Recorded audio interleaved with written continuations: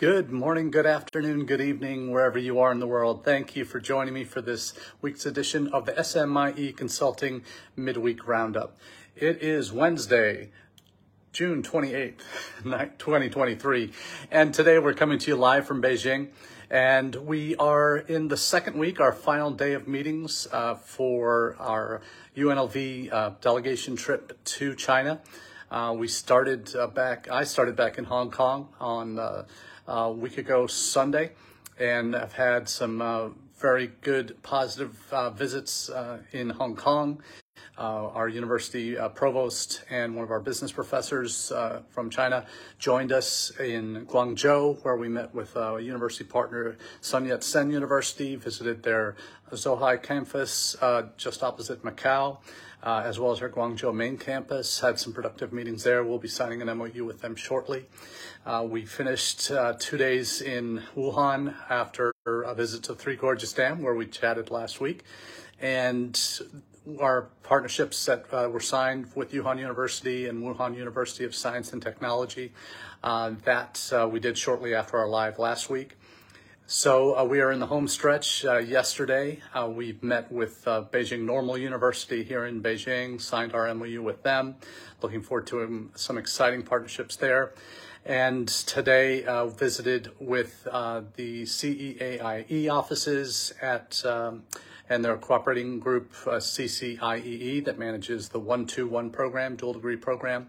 That is put together in conjunction with ASCU in the United States, American Association of State Colleges and Universities.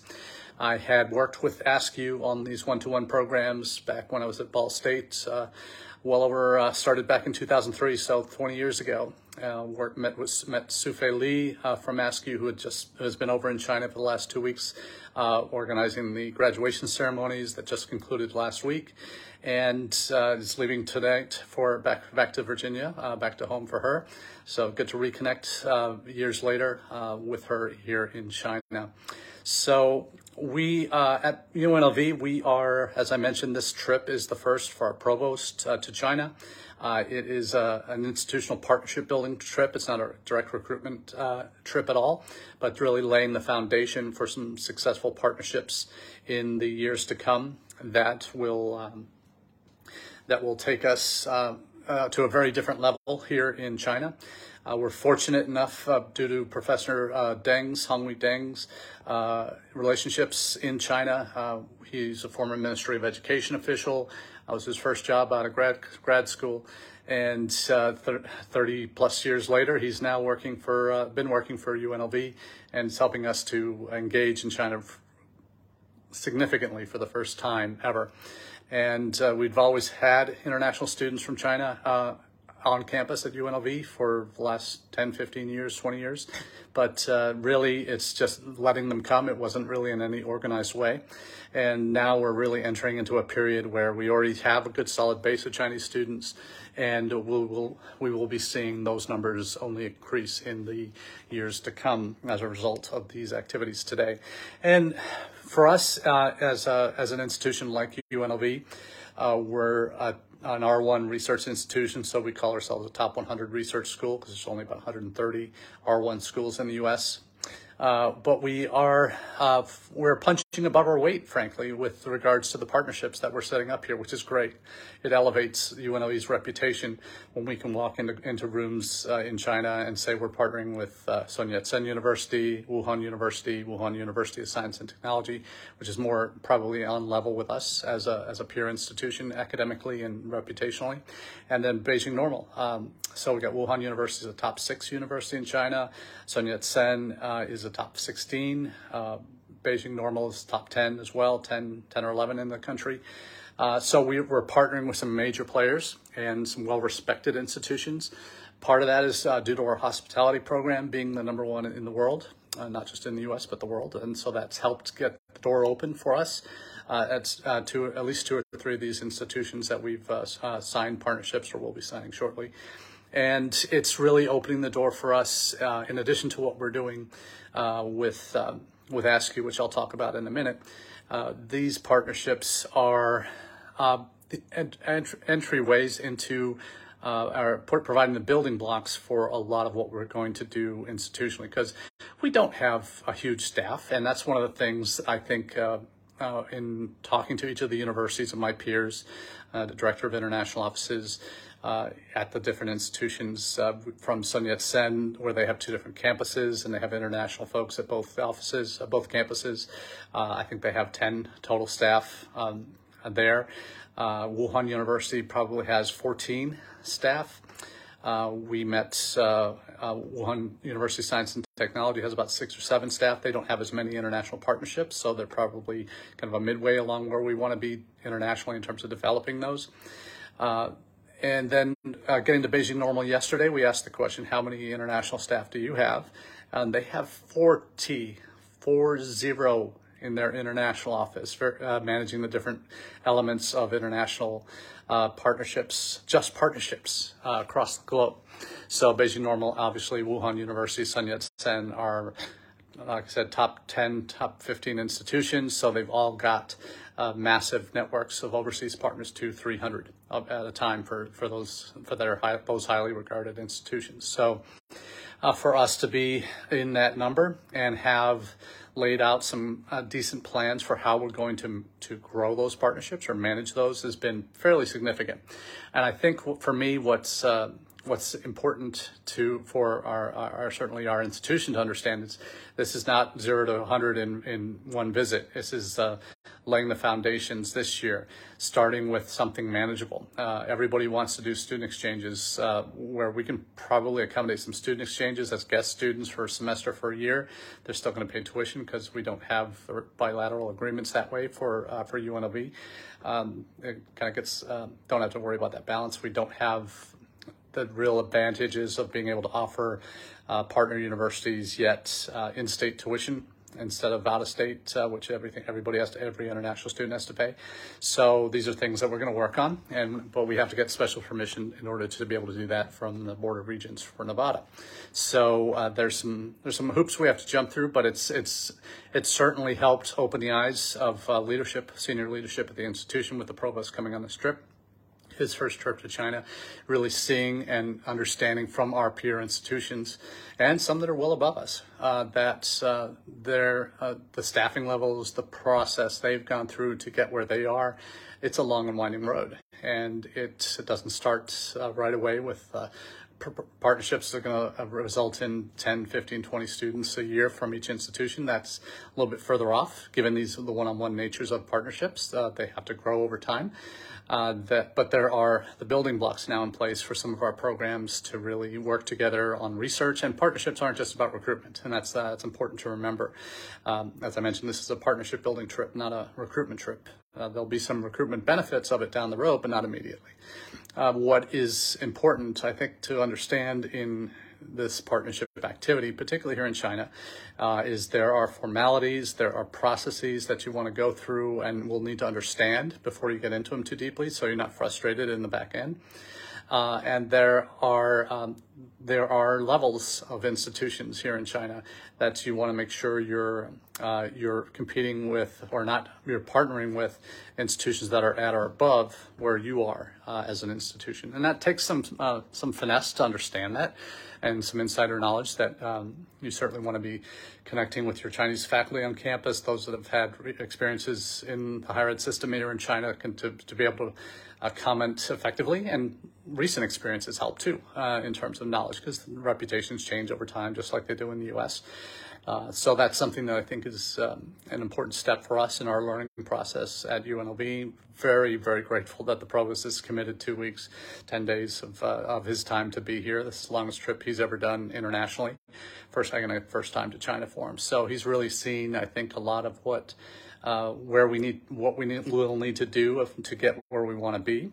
And he realizes and is committing to the understanding that it's not an overnight success thing. We have to build slowly, we have to build correctly, and in the right areas. And these partnerships that we're starting here will form a fantastic foundation for us moving forward.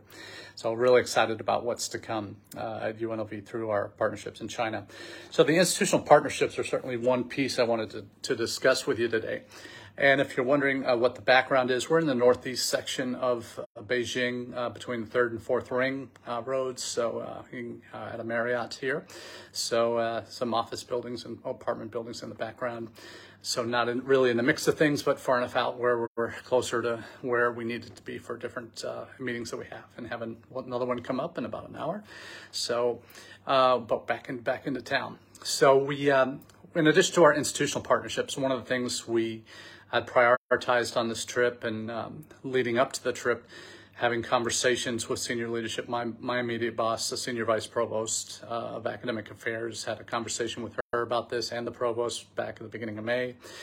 We met with ASCU, folks at American Association of State Colleges and Universities, met with them, their representatives in DC during NAFSA. My boss, senior VP of academic affairs.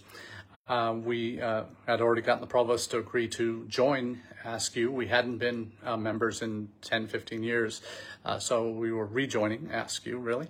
And ASCU is the pathway for us to be able to pursue these 1+2+1 programs.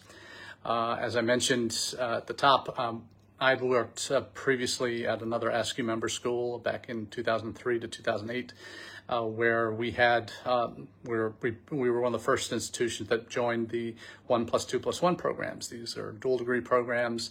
Students do their first year in China, middle two in the U.S., and final year, fourth year back in China.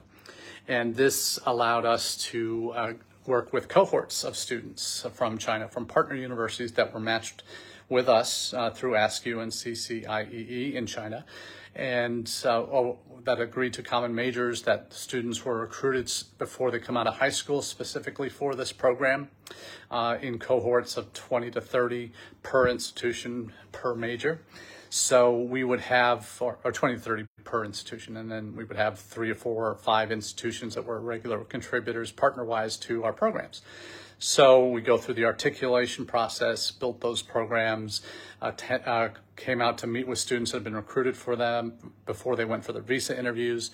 And this was done started back in 2002, 2003, with these students coming on J visas, and doing that primarily because at the time, Chinese undergraduates weren't really very common yet in the U.S., and it was done having them come on J's to make sure that they returned home for their fourth year to get their degree, and otherwise they would be booted from the program and would not get their Chinese equivalent degree, and it would really look bad for them if they did that. So coming on J's really solved the visa issue. We would meet with the students immediately prior to them going for their visa interviews, so we got to know them before they came in the fall. So it was really an important step back then, 2003 to 2008, to have those meetings here in China in June, right before they go for their interviews. It's gotten to the point now where they don't need to do that anymore. They're experiencing 99% plus visa success rate, and they even had students coming during the pandemic. So they're ramping back up to probably close to 1,000 per year that they'll be sending through these programs to different partner institutions in the United States. I think there are 40 or so U.S. member schools, ASCU member schools that are participating in this program now. So we're going to be a part of that, where you have to first identify which majors we're going to articulate.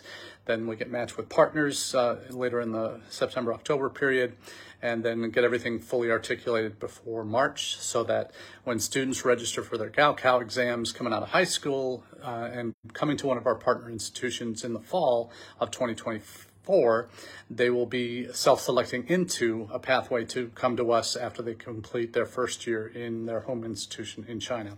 So it's a really exciting time, and timing for us it's going to be a little tight to get everything done September, October, to get ready for what we need to finalize every articulation agreement by next March, but we can probably do that so that we are in the mix for students to come starting fall of 25 who have completed their first year in China, coming to us for the middle 2 years and then returning home as the first cohort from our Chinese partners. So the good news is some of the Chinese partners we've met with already, or just on this trip that we've signed agreements with, Wuhan University of Science and Technology, Beijing Normal here in the capital, could be potential one-to-one partner programs, partner institutions for us.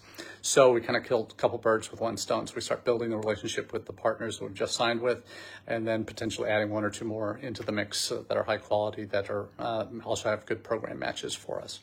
So that extra piece, that extra layer on top of the institutional partnerships that we're building, having this organizational body like an ASCU that we can be working with in China, that helps do a lot of legwork, frankly. We will have to do a lot of institutional legwork to get our articulation agreement signed and up and running, and make sure all the I's are dotted and T's crossed on those before we start bringing students in.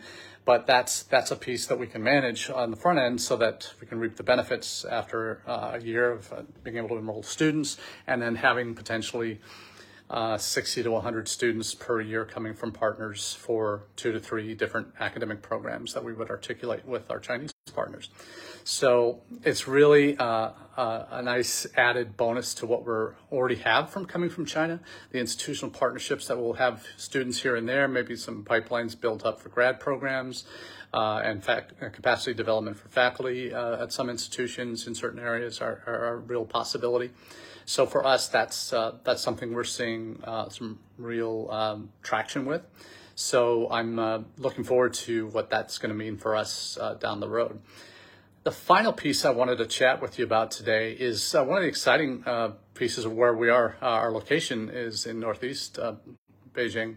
Going to some of our meetings, we actually passed by the visa section for the U.S. Embassy here.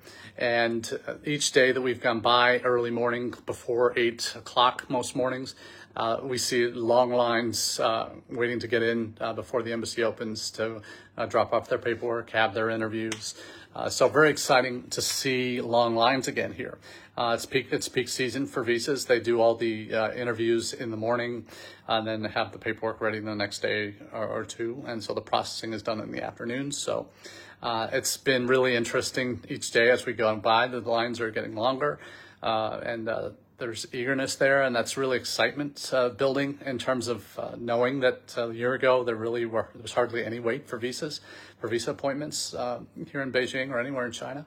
The year before, nobody was really open, so it didn't matter. But to see the numbers returning to come in the fall is great. Obviously, I don't know how many of those are students. This is anecdotal. It's just us passing by the embassy 3 days this week, seeing all the lines. I don't have numbers for you there, but certainly it looked very busy, and that's encouraging. And other lines, our professor reported in Guangzhou, the consular section there was just as busy, long lines, miles long, he says. I'm not sure about that, but it's good to see those numbers returning. And I think that's happening also because there are beginning to be more flights added to the U.S. from China and vice versa. So that was, as I mentioned in my first chat last week, that was a real issue for us getting here. Just the flights were just so darn expensive. And I didn't even fly direct into China. I had to fly to Hong Kong and then take a train from Hong Kong to Guangzhou. Tomorrow, when I go home Thursday, I'm flying from Beijing to Seoul, Incheon, and then connecting up with my return ticket home. So it's really a challenge. Tomorrow I have the added excitement of flying out of the new airport here at Beijing Airport. So that's going to be an adventure. It's a massive airport, supposedly the largest by area, at least in the world now. So looking forward to flying out of there and seeing what all the high-tech gear and gadgets that airport has to offer. But in the end, what this trip has shown me is that China is reopening and is open for business. Universities are hungry to work with U.S. partners. There's real palpable desire to do so, and that hasn't always been the case. Certainly, even with all the politics of the last 7 years, it's been a real challenge where we've had real obstacles, many of them political, and that have prevented real strengthening of relations with China educationally. And in the end, as I've been sharing with the provost, asking about some of the things to bring up at these meetings we have with partner institutions. And as you know, if you've ever done one of these trips with meeting with partner institutions, it's always long speeches. And if you're lucky enough to have the party secretary, that every university has a party secretary member, is a VP level kind of person, cabinet level person, that they also give speeches as well, and they have to be very prescribed in what they say. It's all in Chinese, and then it gets translated. Some presidents are able to speak in English conversantly, but they still have to have all their speeches approved. And that's kind of one of the quirks of coming to China, just something to get used to. But in sharing with our provost about what he needed to make sure he mentions is in terms of what not to say, what to say, and certainly keeping it high level in terms of taking a diplomatic stance on everything, in terms of how education builds bridges between our countries and how we want to draw closer to China, not pull away, and that we're willing to engage where we can and substantively with partner universities. So it's been some really strong conversations that have happened, and after you get through those speeches, get to some of the hard and fast conversations over dinner, things loosen up, and when you start doing the ganbes and passing it around. I will say that there's a lot less of that than I was used to back in the early days of coming here, when there would be standard university dinners. Apparently there's been some major concerns over the years with university leaders and corruption and that type of thing. So they've been instructed no big university dinners that you're paying for with university partners. So to keep it low key, maybe have them on campus. Don't include a lot of liquor if you're hosting. So that's certainly something that's changed. But if you do get to that environment, then certainly that social drinking piece is an important part of the relationships. And hey, it's how you build connections with your potential partners, to know who they are and what they like, and participate with them in what they're proud of, their culture and what they're sharing. And that's an important piece of the puzzle. And we can never really forget that. It's, in the end, yes, we want to build partnerships. We want them to be strong. We want exchanges and students to come for degrees, all of that fun stuff. But to make these work, it's really about the relationships you have to build with your partner universities. And that involves some work and getting to know them. It's not all transactional. It can't be if you're going to be successful long term. So I think taking the right steps initially that we've talked about the last couple of weeks with these lives is really where your focus needs to be. Yes, there will be some growing pains getting reaccustomed to travel in China. It's been 15 years since I've traveled in China. It's been a lot of changes. Just the frustration of not being able to pay for things without having Alipay fully implemented, being able to pay for services, like if someone buys you dinner and you want to pay them back as an institution, to be able to get receipts and all these things electronically, it just poses a few extra challenges and hoops you have to jump through. But it's a different piece, a different part of working here and living here in China and traveling here. So we've had a fantastic trip the last few days. I'll be heading out tomorrow. And then my provost and his wife and one of our business college professors will be staying through till Friday and returning then. So it's been a wonderful trip, but learn a lot of lessons learned on this trip, positive ones. So really seeing a lot of potential back here in China. It's good to be back, and I can't wait to see the potential realized in the next few months and years. So that's all we have for you this week. But until next time, wish you all the very best, and happy to chat about any of the topics we cover in the lives at a time more convenient for you. All the best. Chat soon.